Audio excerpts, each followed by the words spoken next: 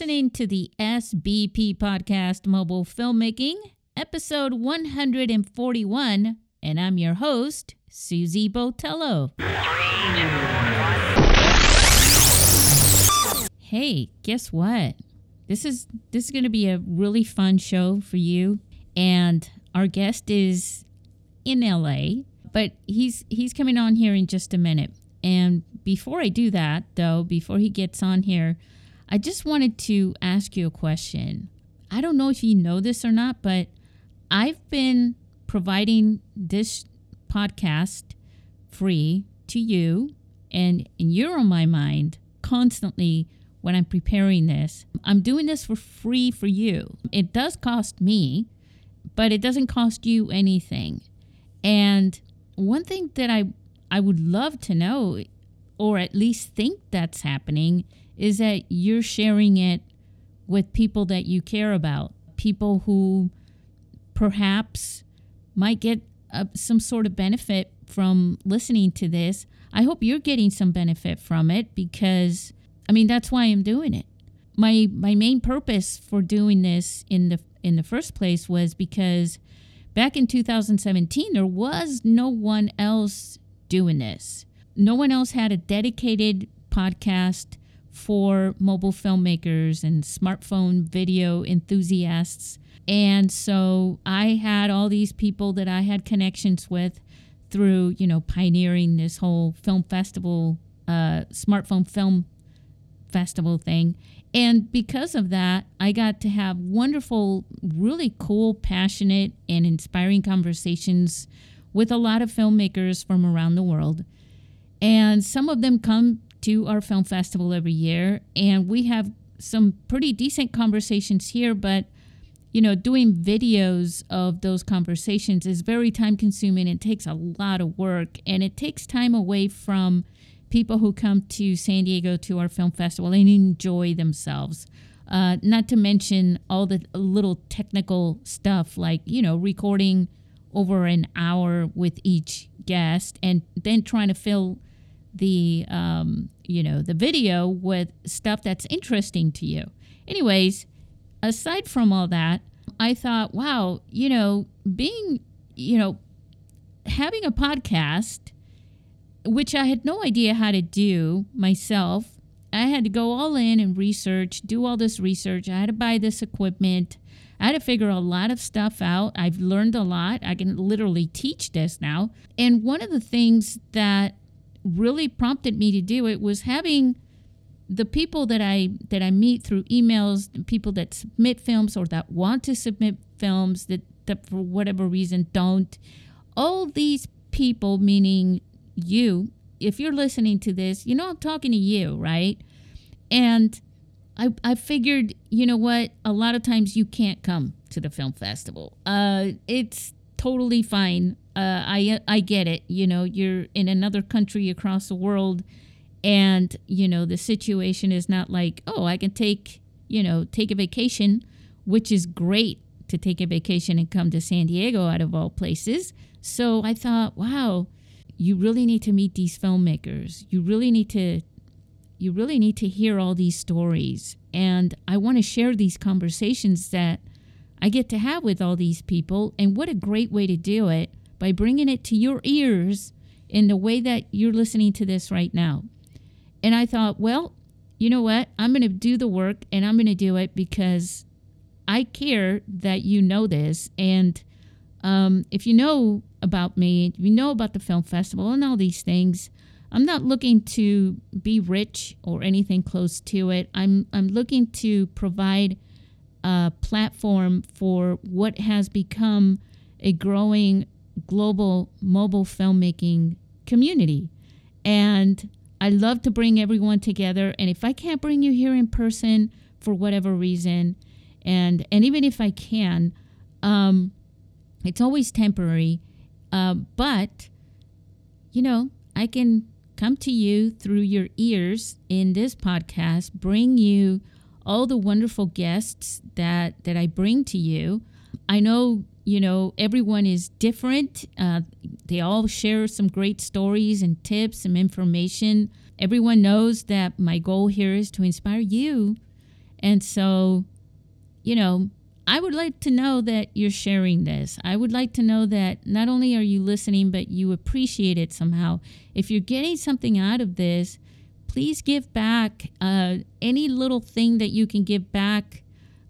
We have I have a Buy Me a Coffee account and Patreon and things like that. I never really asked for those things. I just put the links in the notes and hope that someone will give. But you know, after 5 years of doing this, I've got a lot invested in this. I could quit this any moment, of course. And, you know, it's not something I would like to do at all. I continue to do this on my own, no matter what. I will keep bringing this to you. But if you get something out of it, if you like it, if you're listening, you know, if you can't support what I'm doing and, you know, help me out a little bit with those through those links, then at least, you know, share it. You know, let people know that you're listening to it. Let them know what you get out of it, you know.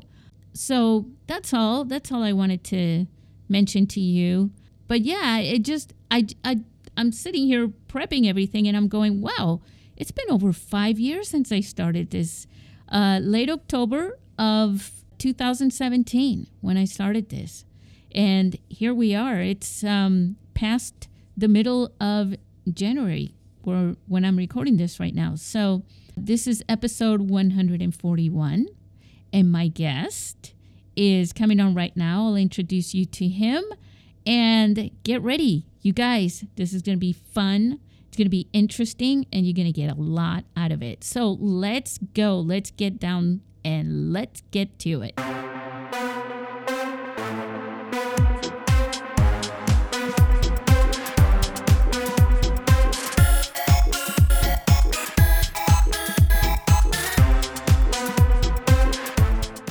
And it's midnight. It's midnight.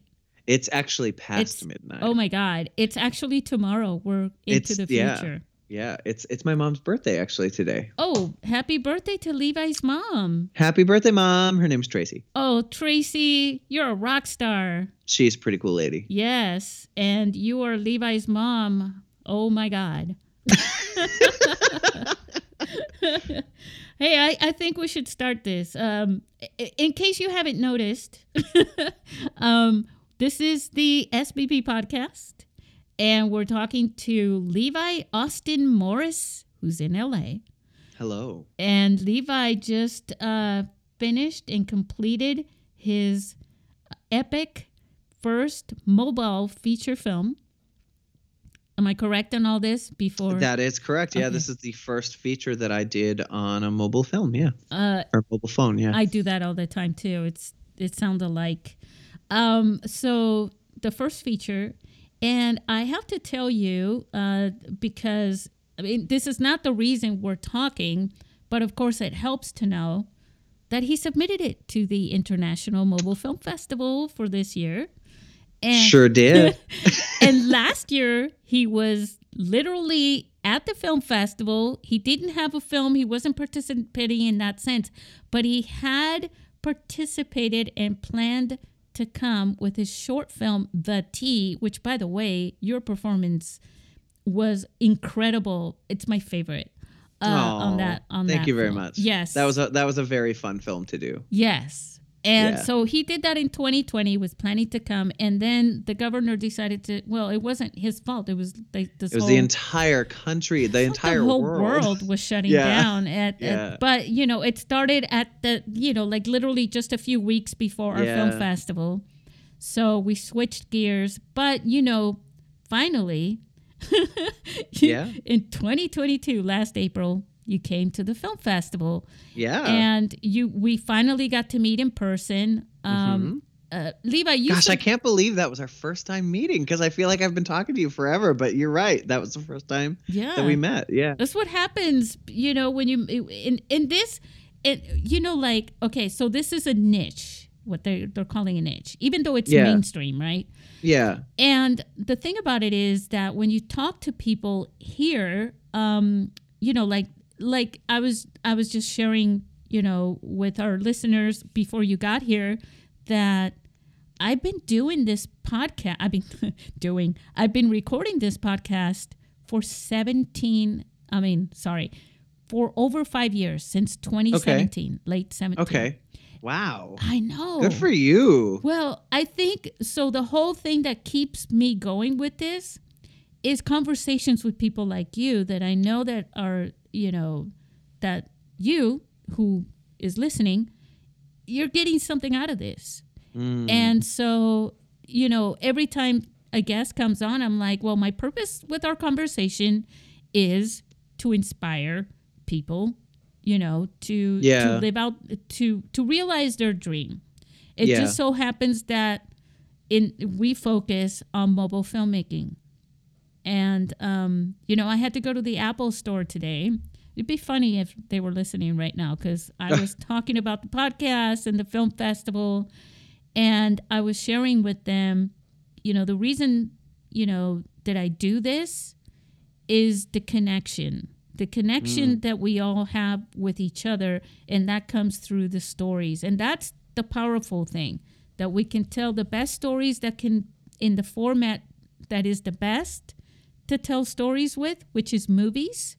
Mm-hmm. And it's because of a phone. And I told them, I'm like, it doesn't have to be an iPhone. And they were shocked. And they just like, their mouths, their jaws dropped open. Wait, you mean people are making films with something other than the iPhones? I'm like, yeah, Android phones. Yeah. Yeah, they were shocked. They thought everybody was just making movies. So let's drive this home. Now, I know you did also with the iPhone. I did. It was an iPhone. It was 2 iPhones, but yeah. Yeah. Talk about, let's go into this. Now, Levi, share. Now, I do want to share that the last time that we spoke, it was episode, I believe it was 102. I feel like I'm talking about a fever. But a good fever. Had a fever of 102.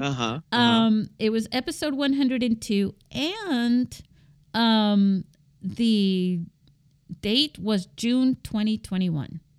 Yeah. So I'm It was putting right after. It was just before we started shooting. Then wasn't it? Yeah. It was right before we started shooting. Wow. Because what happened was, remember we did that Zoom panel. Yeah. And so maybe I'll just throw a link for you guys. I'll throw a link in there as well to that panel so you can see. Levi.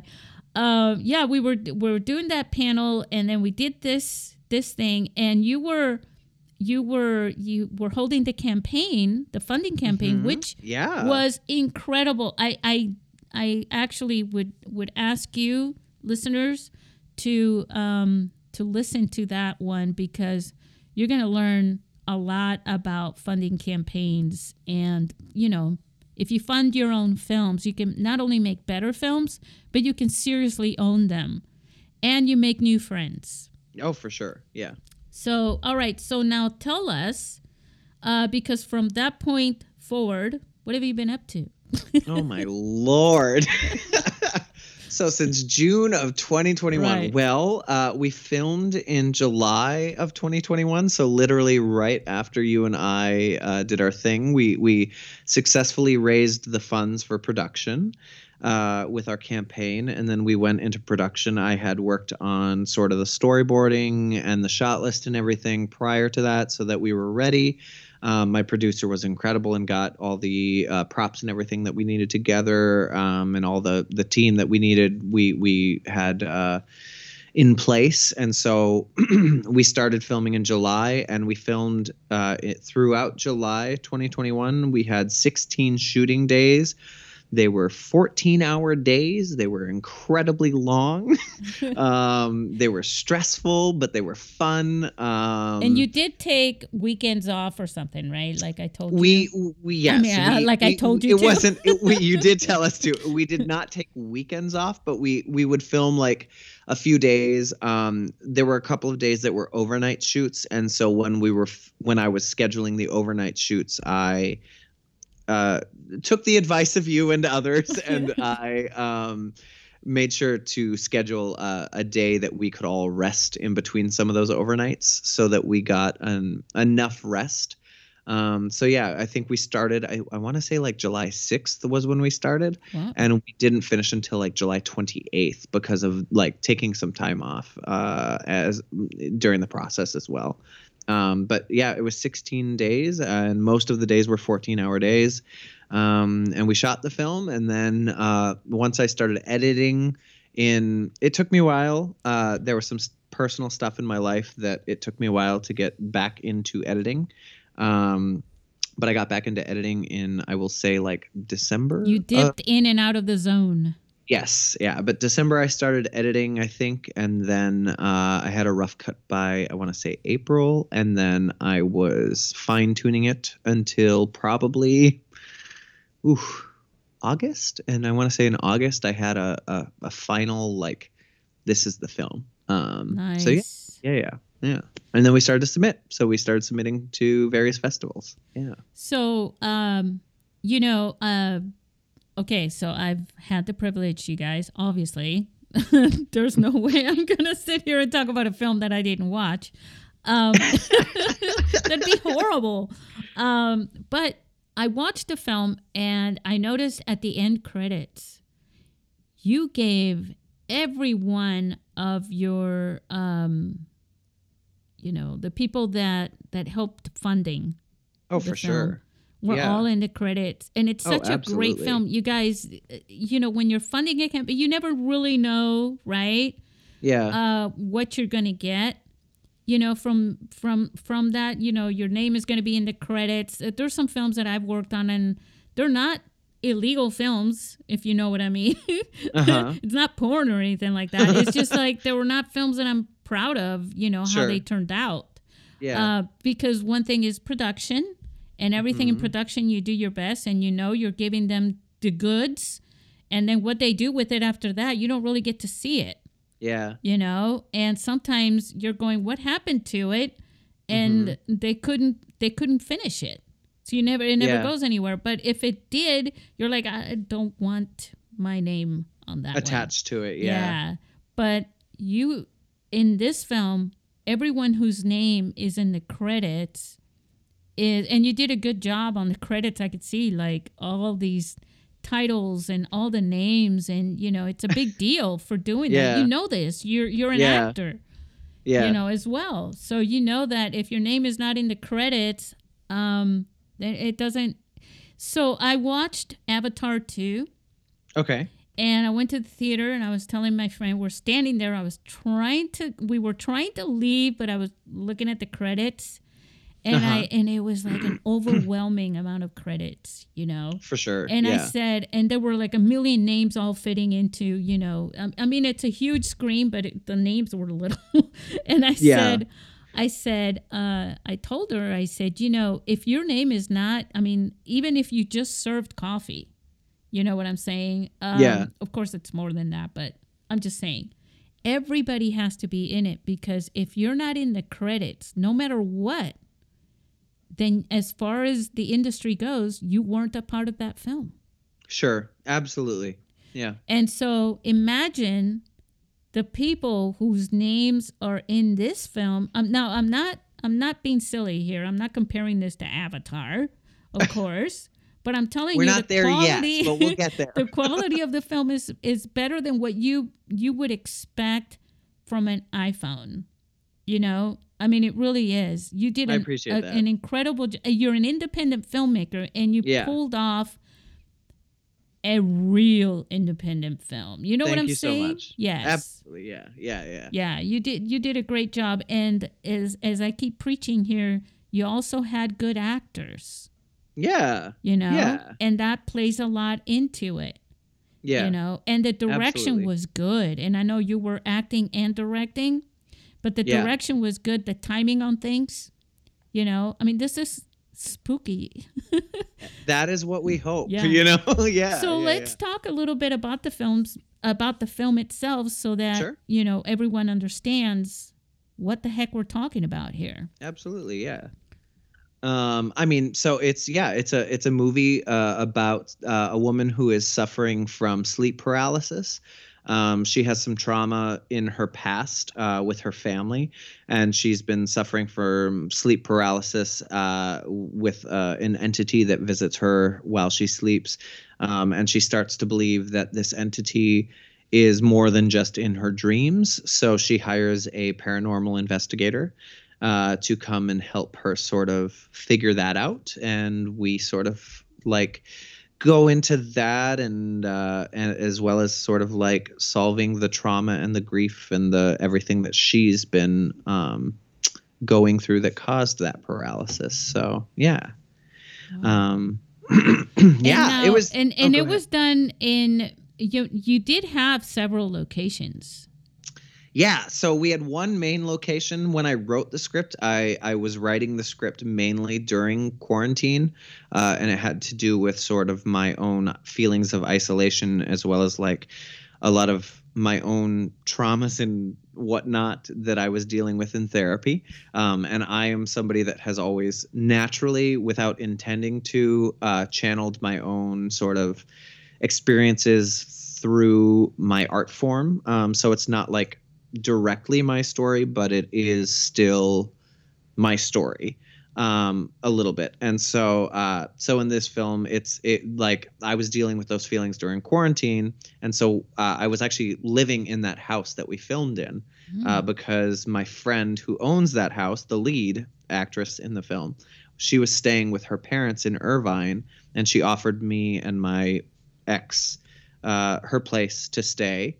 And so during that time, I was writing the film, and I would walk around her house and sort of like figure out where I wanted things. So it helped a lot as far as like creating the energy of the space and whatnot. No kidding, right? Yeah. It was really exciting. That basement, that felt like I had seen it before. Oh my God, that basement was a nightmare, and I will tell you why.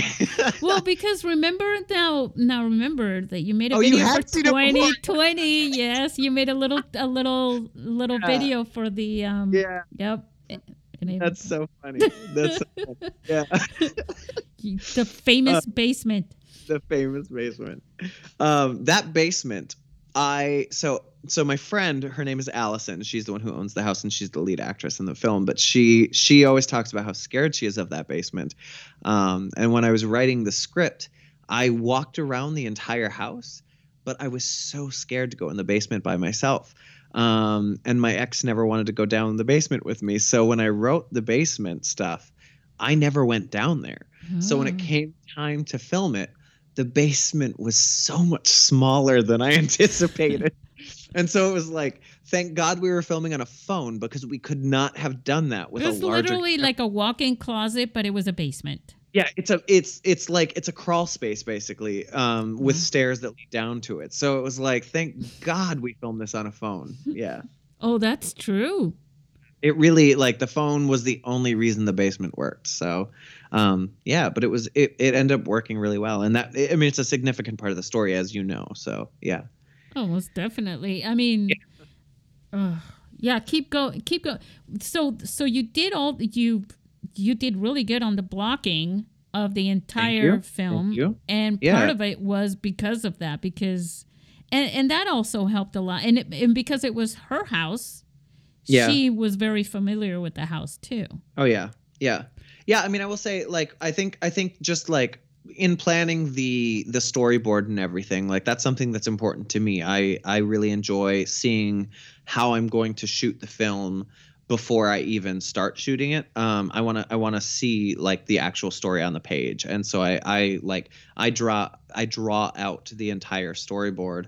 And then when we are on set, I have my storyboard actually attached to my shot list, so that me and I did the cinematography along with my fellow teammate Emerson, and so like we would constantly refer back to my storyboard and my shot list, so that we were sticking to my vision for the story and for the film. And so, yeah, it was that was incredibly helpful as far as like the cinematography and the blocking and everything. Yeah. Yeah. But there was definitely like I did a lot of research leading up to the project because there was a specific feeling that I wanted. I knew I wanted like the feeling of isolation, and I wanted the feeling of sort of like claustrophobia of her being by herself in her house. So I want to bring up all the details of the research that you did, but first, okay. You did a great job with the audio. Oh, thank you. Whew. That's yeah, I was really that. like, okay, you got a good. So you captured the audio externally. Yes, we had a Zoom, and we had a attached a boom mic to it. Yeah. We also have lavs. This is all stuff that when we were doing our crowdfunding, our fundraising, we had put everything, all of our intentions, like we made it very clear to the people who contributed to our fund where the money would go. And what equipment. In detail, because I remember. Yeah. I remember that conversation, and I think we were talking about microphone brands or something. Too. Yeah. So it was super important to us that everybody knew where the money was going and the equipment that we were getting. And we got everything that we wanted to, which was great. And so, we had professional audio equipment on set. And we had somebody there recording the sound. And then I will be honest, there are certain scenes that are... please do be honest. Oh, yeah. There are certain scenes that were not our friend due to being outside and dealing with the elements. Oh, my gosh. Yeah. So there is a lot of ADR in the film. Whether or not it is obvious, that makes me happy if it's not. But it really no. See, so ADR is a part of normal filmmaking. It's just that it's expensive usually, and it's kind of a pain to have to do. Oh, it's a pain for an indie film too. Yeah. And so it, for indie filmmakers, it's avoidable. If it is, then avoid it. But for the most part, in every film that you watch, for the most part, right, all the Hollywood films and stuff like that, I mean, they hire the pros that's part of their budget is doing ADR. Yeah. And so they do that. So it's part of the reason why your film has that cinematic feel to it, because it's cinematic. I know there's always been a debate. What is cinematic, and really it comes down to, if you just dive away from all the details of what it could be, what it couldn't be, and all this stuff, go to the top and look down from the mountain and say, I'm watching a film, and this feeling. Yeah. The feel it's like that of the suspension film. of disbelief. Yeah, it's kind of like I would watch this in a large, in a theater. That's what cinematic is. Yeah. And I will say, like, we got accepted into a festival in December. And we were able to watch it in a theater here in LA, and I was so nervous because I was like, is this gonna hold up? I'm not sure. And when I saw it on the big screen, it was one of the most incredible feelings because it was like it not only did it live up to it, but like there were people, like I'm super grateful for the people who showed up to our screening, because like I will say there was probably 40 to 60 people there, and I maybe knew 10% of them. And so it was like it was overwhelming, the amount of people who walked up afterwards and were just like, this looked incredible for being filmed on an iPhone. So I would call that the Sean Baker effect. Oh my God. And I love Sean Baker. He is one of my favorite filmmakers. So because it was with Tangerine, where he showed it, and it was at the end, right? When it's like, oh, and this was shot on an iPhone, and it just blew everybody's mind. Yeah. Sean Baker's incredible. So I received that because I love him. But so it was super exciting, and I'm grateful that it held up so well. So yeah. Yeah, no, you did good. All right, let's talk about the gritty stuff. Sure, absolutely. Yeah, let's talk about this. Now, you have personally a connection to this film. Yes.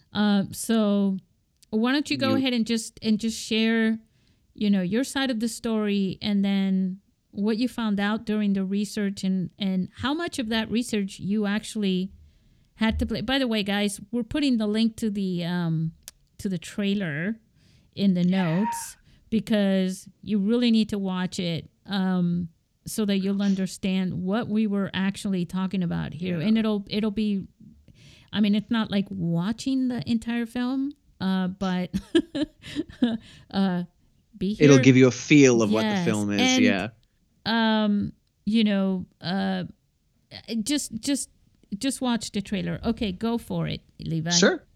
So my connection, besides the feelings of isolation I was going through during the quarantine, the COVID quarantine, I have some trauma that I've been working through with a therapist, in regards to some family stuff. Am I going into that? Is that what you want me to go into? Yeah, I mean, if you're comfortable doing it. No, I mean, I'm fine with it. Yeah, I'm not a psychiatrist or a psychologist or anything like that. Yeah. But if you feel comfortable discussing your personal, Yeah, I'm totally fine. Yeah. I've always been a bit of an open book. So I mean, to like abbreviate, to not go into like the heavy stuff, but I grew up I'm the youngest of six kids.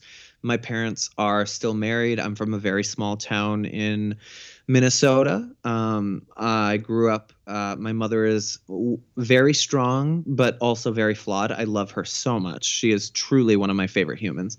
And my father was an abusive meth addict. And so I grew up with sort of that as parentals.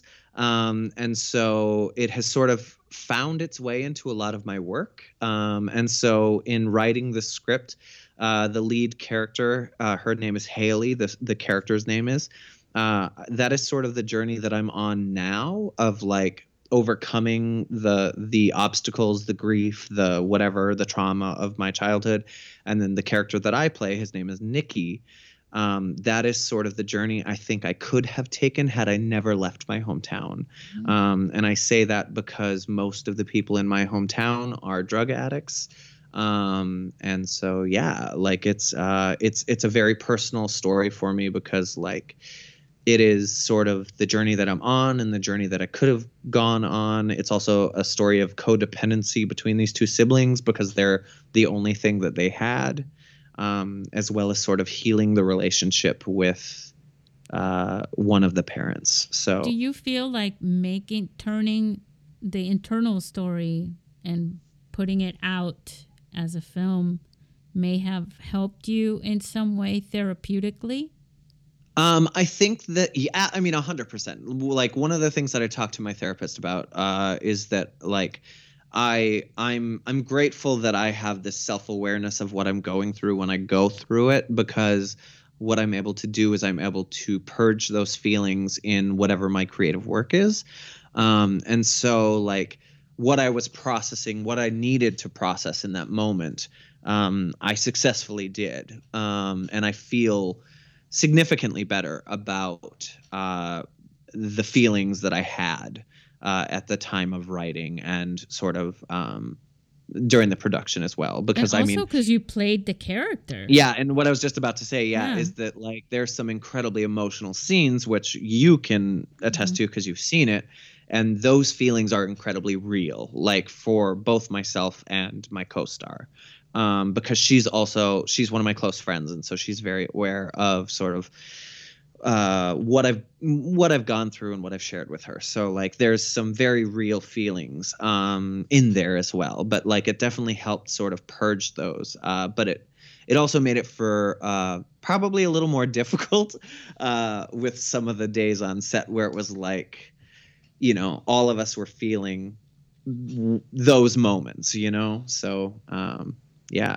And direct. So you see, it's so incredible, in a way, just looking at this from the perspective of an outsider, right? Yeah. But you had to play the outsider and the insider at the same time. As far as like directing and acting? You had to direct it. You wrote it, right? Yep. Then this was your movie. Yeah. And so then you're directing, you were doing some of the filming as well. And then you're also in charge of everything from the outside point. Yeah. And at the same time, you've got to be this character, which is difficult to play, not because it's a difficult character to play, although it is, but also because there's some internal things going on. Yeah.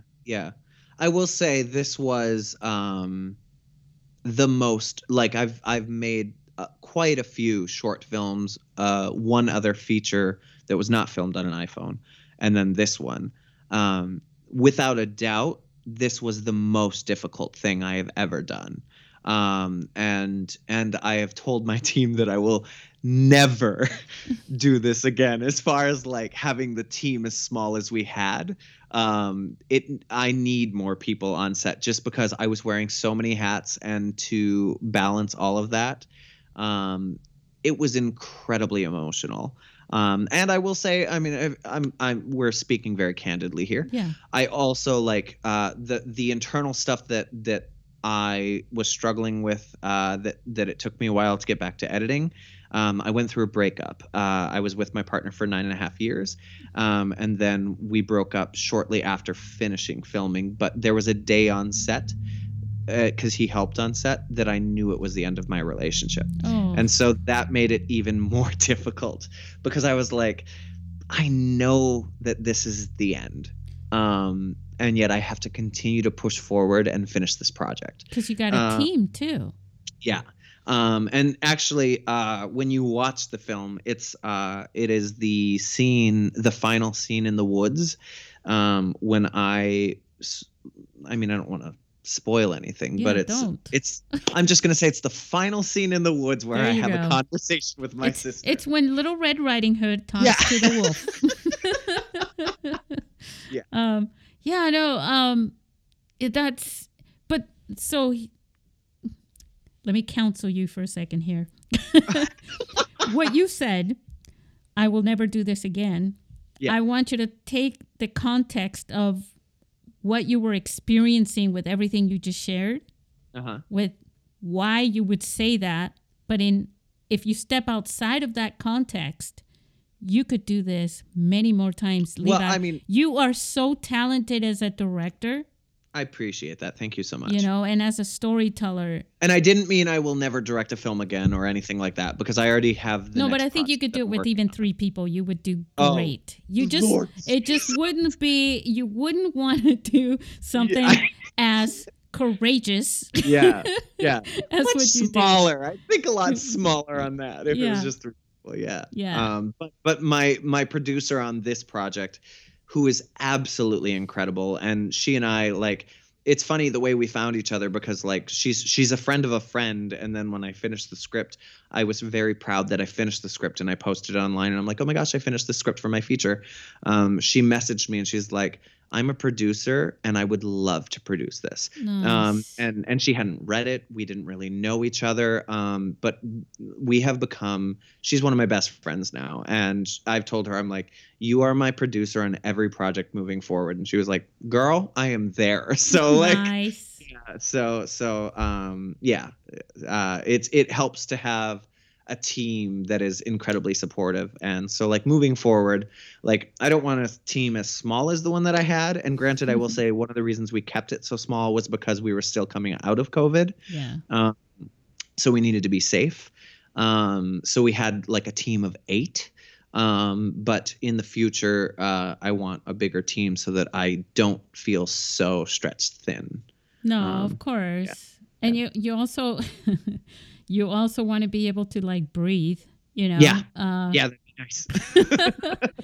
But no, I told you when I met. So when we were talking before the Zoom thing, and I was like, after the tea, because again, I I have to share this with the people that are listening, which the whole thing is sharing it.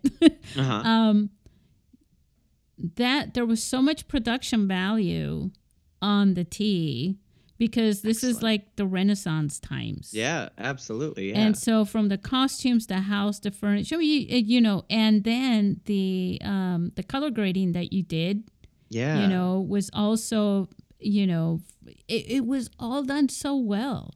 Thank you very much. Yeah, and I told you did such a good job with that film. Yeah. And why aren't you doing a feature film? You're ready for it, right? Well, look at that. We just did one. Exactly. Yeah. So I'm glad you took the advice. Yeah. The peer pressure paid off. Right? Yeah. No, I see, you know, I mean it's there's no film that's ever perfect. Yeah. Oh Lord. But, you know, it took me a long time to not just see the flaws. And I will say I probably up until the screening, all I saw was the flaws. And then the screening happened and the response was incredible, or the premiere at the festival. But you're so emotionally connected to the art. And that's what my producer kept saying to me. She's like, you need to step away because like you are your own worst critic, and you right now you're only seeing the flaws because of how much. That's the artist, and that's what I'm trying to say is the fact that you completed it and finished it anyways. Yeah, it's very hard because one thing is to make a film. You know, it's one of the reasons why you want people during the production to get paid. You know what I'm saying? Yeah. Because once it goes into post, God only knows what can happen there. And when you're really concentrating on the details of your film, the audio, which is the last part, is always the most nightmarish thing. Yeah. Along with, you know, and you had, you know, we need to talk about this a little bit. You had some special effects and things like that as well. Mm-hmm. All those things together, there are many more films that you guys can imagine that never make it past the production. Yeah. And as an artist, you know, with any project that you do, you know, that's a work of art, you get very emotional about the fact that it can't be done the way you want to. I mean, remember when you were like 3 years old and you pick up the colored pencil or the crayon or whatever, and you're like, I can't stay within the lines. That was always my problem. Absolutely. And you get frustrated. And then you just go, that's it. Forget it then. You know, you can have a fit and never finish your film. Levi, with everything that you went through to make that film, not to mention on top of it, the pandemic. Yeah. The breakup, the everything, and you still finished it. Man, bravo. Good Thank job. you. I genuinely appreciate that. Yeah, it was a process, but the one thing I'm grateful for is how stubborn I am. I am just genuinely like there's nothing else I want to do with my life other than create and be a storyteller and be a filmmaker. And so that's what I love about you. Yeah, but it worked out in this situation because it is definitely the reason that I pushed so hard. And one of my friends, actually, she pointed out, I think it was Eddie Izzard, has a quote that's, I don't know if it's Eddie Izzard, but somebody has a quote where it's basically like every artist has a point where the work that they create is not at the quality that they want it to be. But they create anyway. Yeah. And so like that's sort of where I'm at, where it's like there were little things. When I watch the film, I still see mistakes, and that's just because it is who I am, and you know I'm a perfectionist. But I can also watch the film and I can go, Jesus, we did that. Like you know, like this didn't exist, and now there's like a deeply personal, spooky, scary movie that exists now, and it's more than just what's on the surface. You know, it's more than just being a scary movie. It's also about these other things. You know, so good storytelling, right? Yeah, a real story behind it. I love the stories behind the stories too. Yeah. So let's talk a little bit about the special effects and everything else that went into absolutely. it. Yeah. Yes. So when we were raising the money for it, I knew when we shot the concept trailer, I did the makeup for the creature in our film, the old hag. She's the demon that visits the sleep paralysis demon that visits our lead character. I did her makeup for the concept trailer, and then we raised money during the fundraising so that I could hire a professional makeup artist, one who had an indie rate, so that I, didn't have to give her the entire fund that we got. Yeah. So she had an indie rate, and she was great. She took what I did in the concept trailer and she heightened it, which was really exciting. And then she and I had talked about the other characters that needed special effects leading up to filming. So she knew what I wanted. And then there was this beautiful, when I was writing the script, I found this beautiful mask on Etsy. It's called a blind mask, and it's called a blind mask only because the eyes are fully covered, but you can still see through the mask if you're wearing it. But I found this mask and I was like, this is what our demon will be wearing. And so I informed her, this is the mask I want to use. And we talked about sort of what I wanted from that character, because he's sort of feeding on the lead character throughout the film. And so we wanted it to always center back to his mouth. And so what we ended up doing is we really accentuated that by having blood from his mouth all the way down his chest and all the way down to his stomach. So it's this really gruesome, sort of creepy looking, ominous figure who visits her. And so, she ended up being, during production, the most expensive thing, the makeup artist. And what about in post-production? Because you had some serious, you had to manipulate everything. You had to color grade everything. So I actually edited myself. Theme. I know, that's so, and you also did all the drawings, right? I did, yes. Yeah. I'm a visual artist as well. And so, and one of the things I've been wanting to do is I've wanted to incorporate my visual art into a film. But I never could think or figure out how to work it in. And so with this story, it fits so well. When I was writing the script, that I was like, I will absolutely be doing this. That is something I will say I did regret when it came time to actually get started, because I felt crunched as far as the time to put into the visual art that would appear in the film. Had I had more time, I do think that I could have had some stronger images. And this is just my own personal. Yeah, I was gonna say, stop it. But it worked out. It still reads well and it works well for the film.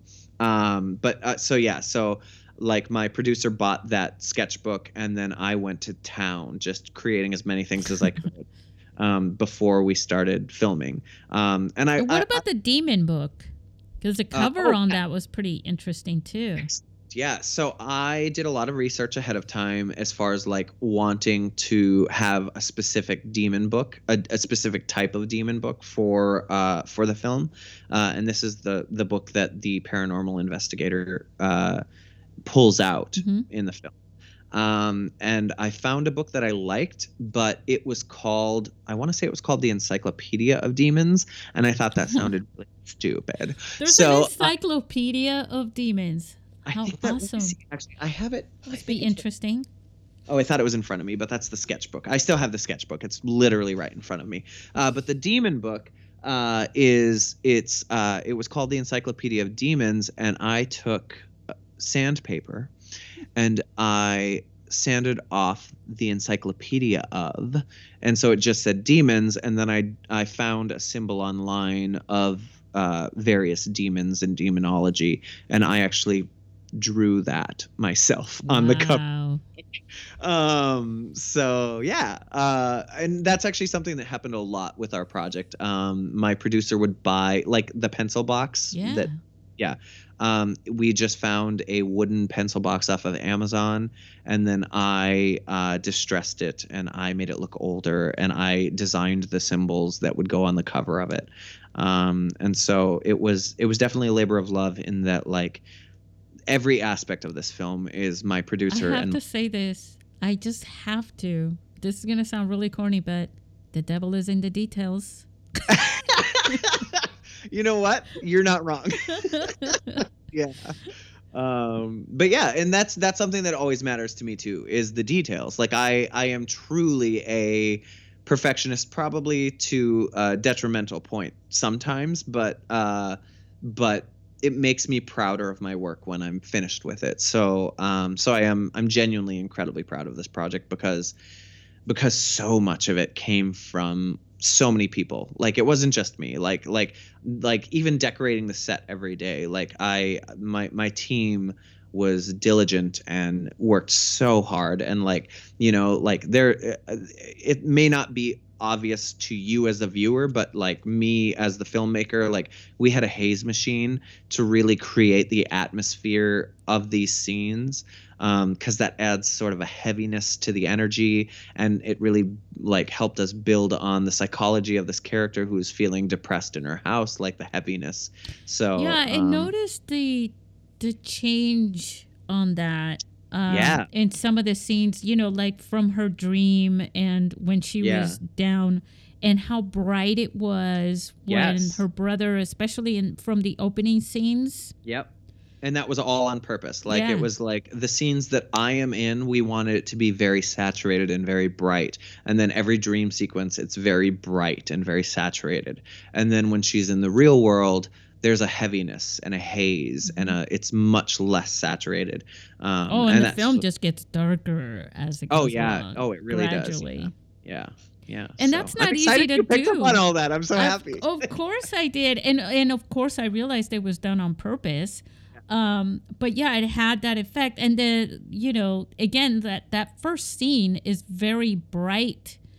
You know what I'm saying? Even when she looks at the window, you know, moment? The one, so she's watering, or she's starting to water. Oh, yep. Yeah, I know what you're talking about. And she looks at the window. That I just don't want to give away too much. I think good. it's in the trailer though, but you can't tell exactly when that happens. Yeah. But then, you know, and then they go for a walk and all these things, and it's very bright. It's a beautiful setting, beautiful neighborhood, right? Yeah, and it's a beautiful neighborhood. The funny thing about it is, because it was, I'm sure that was shot during the pandemic, unless you bribed all your neighbors to stay inside, and, you know, I have no idea. That was a nightmare. That was like filming on a street. Like, it is a quiet-ish street, but we shot it one day. And then I watched the footage back, and we had to reshoot the entire scene. So we actually shot that twice. We had a pickup day, and we shot that scene again on the pickup day. So did you have lawnmowers and? We had lawnmowers. We had construction. We had cars going by. There was one guy who was on a motorcycle nearby, and he kept revving the engine. Oh, no. I mean, like, if you watch the dailies, if you watch any of the footage back, you just see me and my cameraman at that time, because I'm in that scene, so he's recording, but we just keep looking at each other and we keep going, fuck. You know, I was working on this one film, and the people, again, when you're picking neighborhoods, right? The guy, every time he would hear from across the street, right, that, oh, they're being really quiet now, they must be filming. Uh-huh. And so he would start with his little weed whacker. It's just like, why? Why? Because, so you have to inform, you know, some people may not know this, but you have to inform your neighbors that you're going to be filming. Yeah. You know, it's not only polite, it's practically required. I mean, I will say the reason we did not is because there are, specifically because we're in LA, there are permits and insurance and costs that come into effect. And that would have made our budget beyond what we could afford. So we really did film this guerrilla style. Yeah. And so like we were trying to be as LA is nondescript such as a different possible. animal when it comes It really to this is, yeah. because it's really all about the, that you're intrusive, you're in the way of public activity. People have the right to walk up and down a sidewalk without having to go around a camera and things like that. Yeah. Which is why Yeah. tripods get you into trouble. Yeah. But And granted, we had it on a gimbal when we shot this. Yeah, and that's fine. Nobody really complains about things like that. But in LA, they're just trying to get, I don't know, more money. Like, like people can call the police. The mayor of LA is going to call me. Stop that.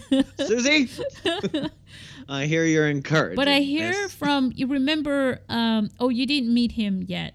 Stephen Palmer Peterson. He's one of the judges for one of the competitions this year. Okay. And he said, in New York, because he works out of New York and LA. And he says in New York, it's a lot easier to film. It's just a lot easier. And I think it also has to do with the tourism that happens there. Sure. As opposed to, and you'd think that tourism would be, but it's not, it's a different kind of tourism in LA. Yeah. It's people looking for Hollywood stuff. Yeah. And whereas in New York, it's historical. There's a lot of historical, in museums and all sorts of things. And, Yeah. And in San Diego, it's all about fish tacos. So hell yeah. I love me some fish tacos. So yeah, you did a really good job with the After Effects. You did a great job with the sound. And good. Now, guys, if it doesn't get selected, we're still going to con Levi to come to the film festival because he's a neighbor. That's true. But, I hope it does. And I hope we get to celebrate it there with you on the big screen at the film festival. Yeah. Tell us a little bit about, just a little bit about, so you had the demon and you had the old hag. You had you really did this with a small cast. It's just the production value that I was kind of referring to. First, you have great acting, right? Mm-hmm. You have all those little details of all those little, with the props and things like that you had. You also had the locations. You really went all in on making the locations for the scenes. It literally dressed them up. Yeah, excellent. And that's something that comes, I think, from your experience with the tea. I feel like I'm giving you a podcast review of your film here. But that comes from the tea, where you had to, dress that entire thing up in the way that it was. I know that you had a little help because the house, was, had the furniture and stuff, but you still had to set that up and you had to dress the part, play the parts, and there's a lot of little details in that. I still just love that. That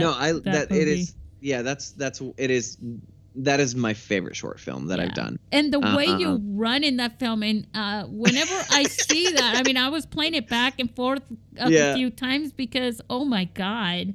That makes me happy. That was a very specific choice. I don't even know how. You have to really know how to do that. It was so classic. So yeah. Well, I was a theater major, so I think that's probably where that comes from, is being able to sort of like throw myself into a character without worrying of looking ridiculous. So that was fun. Yeah.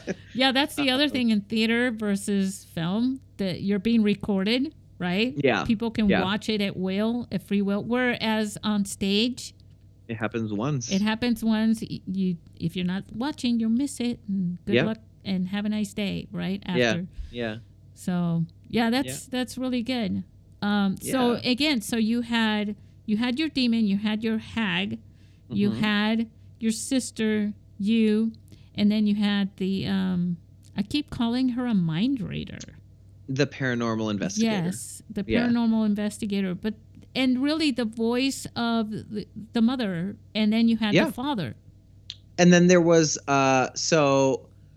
So when I wrote the script, I knew I was writing it for myself and my friend Allison. Like, I knew as I was writing it, this is who this film is for. And then in an early draft, I had quite a few more demons. And then I have a team that I work with regularly, and we would do read-throughs of the script, and then they'd give me their opinions, and I would take their opinions and I would make adjustments if I agreed with them, or I'd ignore anything that I was like, well, that's just an opinion. And one of the best pieces of advice that I got from one of my friends, Melissa, she said, I think you need to kill some of your darlings, because I think it is losing the focus that I think you're intending. And she was right. And so I went through and I got rid of all of the other demons except for the sleep paralysis demon and the male demon at the end. And I already had cast those two roles as well. Like, I knew that my friend Bethany would be playing the old hag, and I knew that my friend Emerson would be playing the male demon, the masked demon. So that's just like, that's my production team. From there, we did have to do some casting outside of ourselves. So I did post on Actors Access as to find somebody to play the paranormal investigator. I had a few people that I knew that were submitting, and I will say I actually wrote it for a friend, that role as well. I did write that for a friend, but she's older, she's in her 50s, but she was going through some stuff in her life that she was unable to take the part at that time, and so we went ahead and we posted on Actors Access. I think we had like, I want to say like 15 to 20 women audition, and then we had like maybe 8 callbacks. But the woman who ended up getting cast was a classmate of the lead. My friend Allison was a classmate of hers from Beverly Hills Playhouse. And she, I mean, the moment she came in, first of all, she nailed it. she nailed it, but she suffers from sleep paralysis, as does my lead actress. Like, both of them they suffer from sleep paralysis. So they knew sort of the energy and sort of what I was going for. And the moment we did a read through with, her name is Lisa Gay, the actress who plays the paranormal investigator. The moment we did a read through with her, when we finished, I looked at my team. We had a woman who was doing casting with us, and then my producer, and then Allison. We all looked at each other and we were like, it's her. Like, there's nobody else for this role. And so we cast her. And then there's one other role. The mother, who's another friend of mine. And she's just a friend that I'd been wanting to get involved. I like, she is an actress. She's originally from Utah. She moved to LA to be an actress, and then she hasn't really been acting for a while. And I've been wanting to get her into something. Yeah. So when I asked her to do this, she was more than excited to do it. And that was super exciting to have her on set. And I plan on using her on screen in a future project. But the other role was I don't want to spoil it, but there's I'm not going to, but there's one other role that appears on screen, and it's a small role, but it's significant to the story. And that is somebody who we also, I ended up casting out of somebody that I knew because I had a specific look I was going for. And she actually wrote the end credits song as well. I reached out. She's an incredible musician, and I reached out to her and I said, would you be willing to write a song for the credits? And she said, no, but I do have a song that I think will work. And she sent it to me, and I was like, girl. Yeah, so I'm glad you brought that up, because I was going to say that song was really nice. Right? It's beautiful. Wow. Yeah. And so, another thing that adds production value. Oh, for sure. Yeah. Yeah. The film is very well done. I think it's really impressive. And I think, Levi, you're gonna, just remember us little people. Well, I mean, you're in the heart of it, yeah, which is good. And you used to live somewhere else, and you made that big move to go there. Yeah, and you've got your family. As a matter of fact, I think it was the the name of the other podcast was something like it takes a village to make a movie. Yeah. You know, and I talked about chosen family a lot in that. Yeah. Yeah. And so, see, guys, you think that, you know, that I'd forget about these conversations. I don't. They're with me. They're in my heart. Absolutely. Yeah. It's talking to friends, you know, and sometimes some of our guests, I meet them on the podcast. But it's that connection because we share this together, you know, this passion for making films and creating, and this whole thing it's a really, really neat place to be, you know. It really is. And the thing is, like, it's kind of like, I would say to someone who builds houses, right? That I mean, I know it's not really comparable, but in a sense, you know, someone who builds houses where they drive every day for the rest of their life, as long as the house hasn't burned down. I'm so cruel. Sure. No. And the house is there, you know, and they show their kids. They know that dad built the house, and then one day it's the grandkids, you know, and hey, you know, my dad, your grandpa, you know, built that house, you know. It's kind of that same thing, the pride that happens when you create something like a feature film or a short film or a music video or a song or whatever it is. When we get to record it, I've always had this fascination with recording things. Because they're there forever. It's like taking a piece of time and there it is, you know. And with a movie, you fabricate it in a way. You construct this thing. It's there forever. By the way, I don't know if you know this or not, but you can download this episode, and no matter what happens to this podcast in the future, you'll have the episode. Yeah. Yeah.